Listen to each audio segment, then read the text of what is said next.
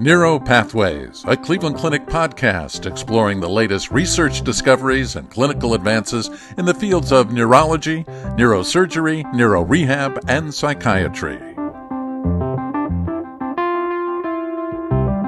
The incidence of stroke rises steeply with age, but recent trends have shown a rise in stroke in younger patients under the age of 45 years of age. One of the main causes of stroke in the young is vasculitis, which can be devastating in terms of productivity and quality of life. In today's episode of Neuropathways, we're discussing stroke in the young and homing in on identification and management of vasculitis as its cause. I'm your host, Glenn Stevens, neurologist, neuro-oncologist in Cleveland Clinic's Neurological Institute. I'm very pleased to have Dr. Abbas Kharal join me for today's conversation. Dr. Kharal is a cerebrovascular immunologist in the Cerebral Vascular Center in Cleveland Clinic's Neurological Institute.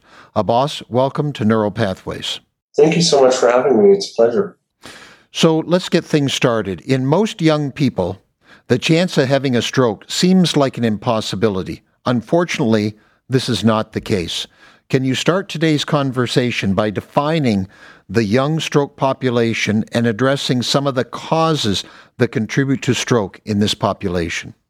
Stroke in young adults, there is no specific definition that is agreed upon for what we call young adults. Some stroke registries have taken patients 15 to 45 years of age, whereas if you look at the Helsinki young adult stroke registry, they've studied patients up to 49 years of age. So overall, for clinical purposes, we take patients under the age of 50 as young adults for purposes of ischemic stroke. Now, as far as causes of stroke in young adults, interestingly, although we think that vascular risk factors are only specific to older adults, there has certainly been a significant rise over the past 2 to 3 decades in premature atherosclerotic vascular risk factors in young adults as well. And just like older adults, young adults also have an increase in cardiovascular risk factors, including hypertension, dyslipidemia, diabetes, atrial fibrillation, particularly in the fourth decade of life. Valvular heart disease is another common cause. Obesity, congenital heart disease, and lifestyle risk factors like tobacco use, physical inactivity, sedentary lifestyles and poor dietary habits, illicit drug use, for example. And then causes that are more specific to younger adults can be classified as particularly some gender-specific causes. For example, in females, we see that the use of contraception, particularly estrogen-containing contraception, and pregnancy can be associated with an increased risk of stroke as well. Secondly, patients with migraines are also noted to be at a higher risk of stroke. And then there are causes associated with particularly cryptogenic stroke or anatomical defects of the heart, for example, patent form and ovale, which is a cause of cryptogenic stroke in patients less than 60 years of age. Other than that, younger stroke adults are at a higher risk of stroke from inherited thrombophilias and hypercoagulability disorders, including factor V Leiden mutation, prothrombin gene mutations, antithrombin 3, antiphospholipid antibody syndrome, sickle cell disease, hematologic malignancies, metabolic syndrome. And then last but not least, a very important etiology of stroke in young adults is cerebral arteriopathy or vasculopathy. And that includes both inflammatory and non-inflammatory arteriopathies, with non-inflammatory arteriopathies including things like moya-moya disease, neck vessel dissections, fibromuscular dysplasia, and then some of the inflammatory vasculitides, including both primary and secondary vasculitides, which are numerous, particularly secondary causes, including giant cell arteritis, Takayasu arteritis, radiation-induced arteritis, to mention a few. So if we move away from ischemic stroke, what about intracerebral hemorrhage, subarachnoid stroke in the young? So the two entities that we see subarachnoid hemorrhage in younger adults is aneurysmal subarach and non-aneurysmal subarach. The aneurysmal subarach is a subarachnoid hemorrhage particularly seen in patients who have a family history of intracerebral aneurysms or polycystic kidney disease or connective tissue disorders.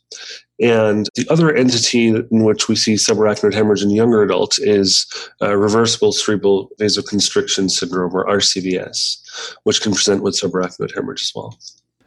Well, I never wanted to be old, but I guess when I'm hearing all this for the young, I feel better being old and that I made it through. As I always tell the residents on service, I always quote the great Canadian strokeologist C. Miller Fisher, who said that we learn neurology stroke by stroke. Absolutely. As time goes on. So let's move on more specifically. You discussed it very briefly, but let's hone in a little bit on vasculitis. Can you take us through the etiologies? And again, I know you mentioned it briefly on primary versus secondary vasculitis. Absolutely. The way I describe classification of cerebral vasculitis is, I think the best way to understand it is to classify it both based on, firstly, inflammatory versus non-inflammatory arteriopathies, and then further, particularly in the inflammatory arteriopathies, whether or not it's a primary versus a secondary vasculopathy. So when a vasculopathy is inflammatory, we call it vasculitis or arteritis. And so vasculitis can be classified as primary versus secondary, and then further classified as based on vessel involvement to either large vessel versus small or medium vessel disease. So probably the most important classification, once you classify a vasculopathy as inflammatory, then further defining whether or not it's primary versus secondary is the most important thing. And secondary vasculitides are numerous. And basically, when you see a patient with suspected vasculitis, really the workup that you're going to do is primarily looking for secondary causes, because primary CNS vasculitis by default is a diagnosis of exclusion once you've excluded all secondary causes. So the most important question to ask is, how do we go about thinking about vasculitis? When should we suspect vasculitis, right? It's important to note, when we have the right clinical presentation, a younger patient with, say, headaches, subacute encephalopathy, a subacute decline, and recurrent ischemic strokes that really don't fit in one specific cerebrovascular territory, and you have other constitutional symptoms, that is when to think that there's something inflammatory going on. So the initial diagnostic test of choice that sort of leads us to making a diagnosis of a vasculopathy first is, an MRI brain showing that there are new ischemic infarcts, and then some sort of vessel imaging, be it a CTA or MRA, that can demonstrate if there is a vasculopathy at all. Oftentimes, large and medium-sized vessels you'll be able to identify on a CTA or MRA. However, smaller vessels, particularly vessel calibers that are a couple hundred micrometers in diameter, the tertiary and quaternary branches, are better visualized on cerebral angiography, or DSA. And so once you have vessel imaging showing that there are vessel irregularities and CT or MRI evidence of new acute infarcts, what you establish thus far is that there's some sort of vasculopathy. You still have not diagnosed whether or not this is inflammatory or not. And that's a common mistake I see clinicians making. Someone will do an angiogram on someone and see vascular irregularities and say, this is, suggestive of vasculitis. All we can tell on an angiogram or any vessel imaging is whether or not there is a vasculopathy or not.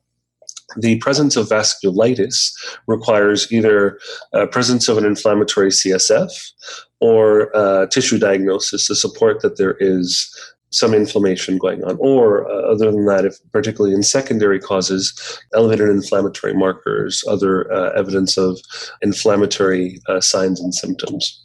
So basically, once you've established a diagnosis that now what we're dealing with is an inflammatory vasculitis, that is when then you want to further decide whether or not this is now a primary versus a secondary vasculitis. So when should we refer a patient to see a specific cerebrovascular immunologist like yourself? Great question. I think particularly when we're suspecting strokes of unknown etiology, when we have vascular irregularities, again, we're not specifically asking that you must obtain CSF or demonstrate that there is inflammation. Obviously, any arteriopathy, you should start thinking of whether or not this is inflammatory or not. But particularly when you have evidence of inflammatory CSF and vascular irregularities in a somewhat young person who otherwise does not fit in any of the TOS criteria of either a large vessel athero or cardioembolic cause, those are the patients you should highly consider referring to a vasculitis specialist further. And what percentage of these patients do you think end up getting a biopsy or requiring a biopsy? That's an excellent question. A brain biopsy still remains the gold standard of diagnosis for cerebral vasculitis.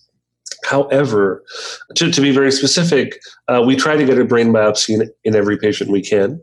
However, in patients where a biopsy is either not possible or we think that the vessels involved are very focal or deep and not approachable by a brain biopsy, or we may have an inconclusive brain biopsy. In those settings, we try to use other adjunct diagnostic tests. And those include particularly, in the cases of a secondary systemic vasculitis, other systemic inflammatory markers, a PET CT to diagnose or assess for other systemic inflammatory stigmata. And one diagnostic imaging tool that I have become a really big fan of in my clinical practice and research is vessel wall imaging. It's a great adjunct tool, again, not something that is 100% specific or can be used as a gold standard yet, but it is a great adjunct tool when added onto your clinical findings, your MRI brain, and your vascular irregularities on whatever vessel imaging you have. When you're able to correlate that with vessel wall imaging and demonstrate inflammatory changes or concentric vessel wall enhancement in vessels that you coincidingly see focal stenotic disease in the setting of an inflammatory CSF, that can really help increase the sensitivity and specificity of diagnosing a vasculitis. Again, it won't help you differentiate primary versus secondary, but it will help you establish inflammatory from non-inflammatory causes. Is there a go-to area in the brain that you biopsy? Or what is required with the tissue? What do you need to get? Do you need blood vessels? You need leptomeninges? What do you need? Yeah, so the best possible diagnostic sample would be an area where there is inflammatory arterial involvement without an established infarct yet, because oftentimes people make the mistake of getting a biopsy tissue from an area that has already an established infarct around an inflamed vessel, and most of the time all you do is come back with just necrotic tissue. So the most ideal sample would be a non-infarcted tissue where there is vessel wall inflammation, and there have been studies showing that if you target sites with established vessel wall enhancement, you can increase the yield of your biopsy. The sample that you're looking for is a good 1 centimeter thick slice of tissue, which should include the meninges and the brain parenchyma, and also contain arterial vessels as well. Now, when we see particularly that there is mostly involvement of eloquent cortex and we cannot biopsy that site, then if the process is seemingly diffuse, particularly if you have a floridly diffuse inflammatory process, then an alternative site can be the non-dominant hemisphere temporal tip biopsy, which can also be helpful in some cases. So we've made the diagnosis of vasculitis. How do we treat them? Just like any inflammatory condition, an inflammatory vasculitis is treated with anti-inflammatories. So the first thing, once we've ruled out a secondary cause, either we're treating primary CNS vasculitis or we've identified a secondary cause and we're treating that specific secondary cause, steroids are often the first mainstay of treatment. And we oftentimes start pulse dose steroids up front for 3 to 5 days, followed by an oral prednisone taper. And once we've established that this is an inflammatory vasculitis and is responsive to anti-inflammatory treatment, then beyond that, it really depends on what the underlying cause is. So for example, primary CNS vasculitis, the most studied therapeutic approach is the use of cyclophosphamide. So we basically use after pulse dose steroids, we induce with cyclophosphamide and continue oral prednisone along with the induction of cyclophosphamide. And once we've passed through the maintenance phase, that's when we start other steroid-sparing agents. So again, there's a little bit of difference in practices, but technically my approach is steroids and Cytoxan up front, and then once you finish the maintenance of Cytoxan, you switch over to oral steroid-sparing agents like mycophenolate, for example. And then you continue those as you've tapered off steroids. Whereas some secondary causes, for example, giant cell arteritis, some recent literature published out of Mass General basically showed that the use of secondary immunologic agents, particularly tocilizumab for giant cell arteritis, which is an IL-6 inhibitor, was associated with a significant reduction in relapse of giant cell arteritis and a lower cumulative dose of steroids used over time. So depending on basically what you're treating, sometimes there are specific agents, for example, neurosarcoid-associated vasculopathy or vasculitis, steroids plus infliximab is the mainstay of choice. So steroids up front, and then depending on whether primary or secondary and what secondary cause, there are targeted therapies for several of the vasculitides. So just a couple quick follow-up questions. If I'm going to put somebody on steroids for primary vasculitis, do I give them a gram of IV methylprednisolone, or 60 of pred is fine to start for pulsing? Yes, so for pulsing, we usually do 1 gram of IV solumedrol. Particularly, these are patients who are admitted to the hospital and are in the inpatient setting, so it's a lot easier to give them pulse dose steroids. So yes, we start off with a gram of IV solumedrol for 3 to 5 days, followed by 60 of pred, and then taper them gradually by about 5 milligrams every 1 to 2 weeks. And your giant cell arteritis, do you have a lower age cutoff of where you really just don't see that anymore, or everything's a possibility? Normally giant cell arteritis is rare, less than 50 years of age, but again, nothing's impossible. I've seen GCA in patients 48 years of age, but more commonly, less than 50, you should really think and look at other causes first. And how was your year of COVID with this group of patients? Anything new for them? Change your practice? Change the type of diseases you saw? Yeah, that's an excellent question. With COVID, we certainly saw a rise in COVID-related hypercoagulability and associated stroke, particularly in younger patients. So as you know, COVID can cause stroke by multiple different mechanisms, as we know now, including COVID-induced hypercoagulability as a result of the post-COVID inflammatory response that is mounted. In addition to that, COVID also causes cytokine release as an immune response, and also endothelial dysfunction as well. So a combination of these factors certainly has led to an increase of hypercoagulability-related stroke in patients with COVID. I've also seen venous sinus thrombosis in about 3 patients now as a result of COVID. And when we talk about patients with autoimmune diseases or inflammatory conditions with COVID, obviously being put on any of these immunosuppressive medications does automatically put you in a high-risk category for catching any sort of infection, especially COVID. So yes, my practice has really become slightly modified as to when I see someone who has not been vaccinated yet, and particularly when I am thinking about starting immunosuppression on them, the goal is to try to get them vaccinated before long-term immunosuppression is started, and or at least these people who are on immunosuppression, make sure that they're taking extra precautions to try to prevent getting infected with COVID at all.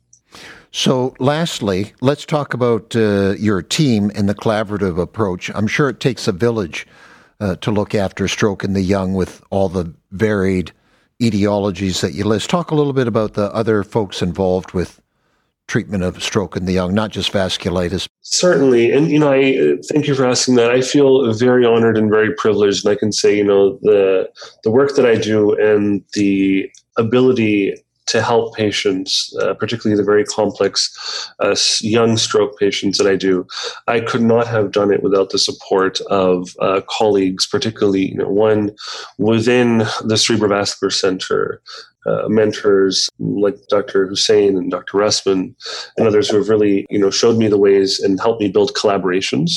Particularly, what really makes my job and taking care of these patients so enjoyable is these very strong collaborations we have. So, for example, we see a lot of patients with non-inflammatory arteriopathy, particularly patients who develop moya disease and ultimately require STA-MCA bypasses. And so our collaboration with neurosurgery colleagues is significant on that, with Mark Bain and Peter Rasmussen, and also involving the neurocritical care folks, particularly Joao Gomez in that as well. And I also see a lot of patients, obviously, under the realm of young adult stroke for paradoxical embolism who require PFO closure. And we have a great relationship with cardiothoracic surgeons here at the Cleveland Clinic. We're the best in the world when it comes to cardiothoracic procedures. And so we have a great collaboration where before any patient undergoes PFO closure, they see both a cerebrovascular neurologist and a cardiothoracic surgeon who both agree upon whether or not that patient meets criteria for PFO closure. As far as cerebral vasculitis, I couldn't do the work that I do without collaborations with Dr. Len Calabrese, Rulaha Ali, and other colleagues in rheumatology, Adam Brown, and others as well in the department. And then infectious disease colleagues also play a significant role in collaborating with us as well, particularly for infectious vasculitides, and particularly also patients with neurorheumatological diseases, patients who we see together with the sarcoidosis clinic, the SLE clinic. So as you said, it really does take a village. It takes an institution, and it takes a great team of collaborators who really have been a great part of this entire collaboration and allow us to provide the excellent clinical care and the services that we provide to our patients. Well, Abbas, thank you for joining me today. This has been most insightful. Thank you very much. My pleasure. Thank you again.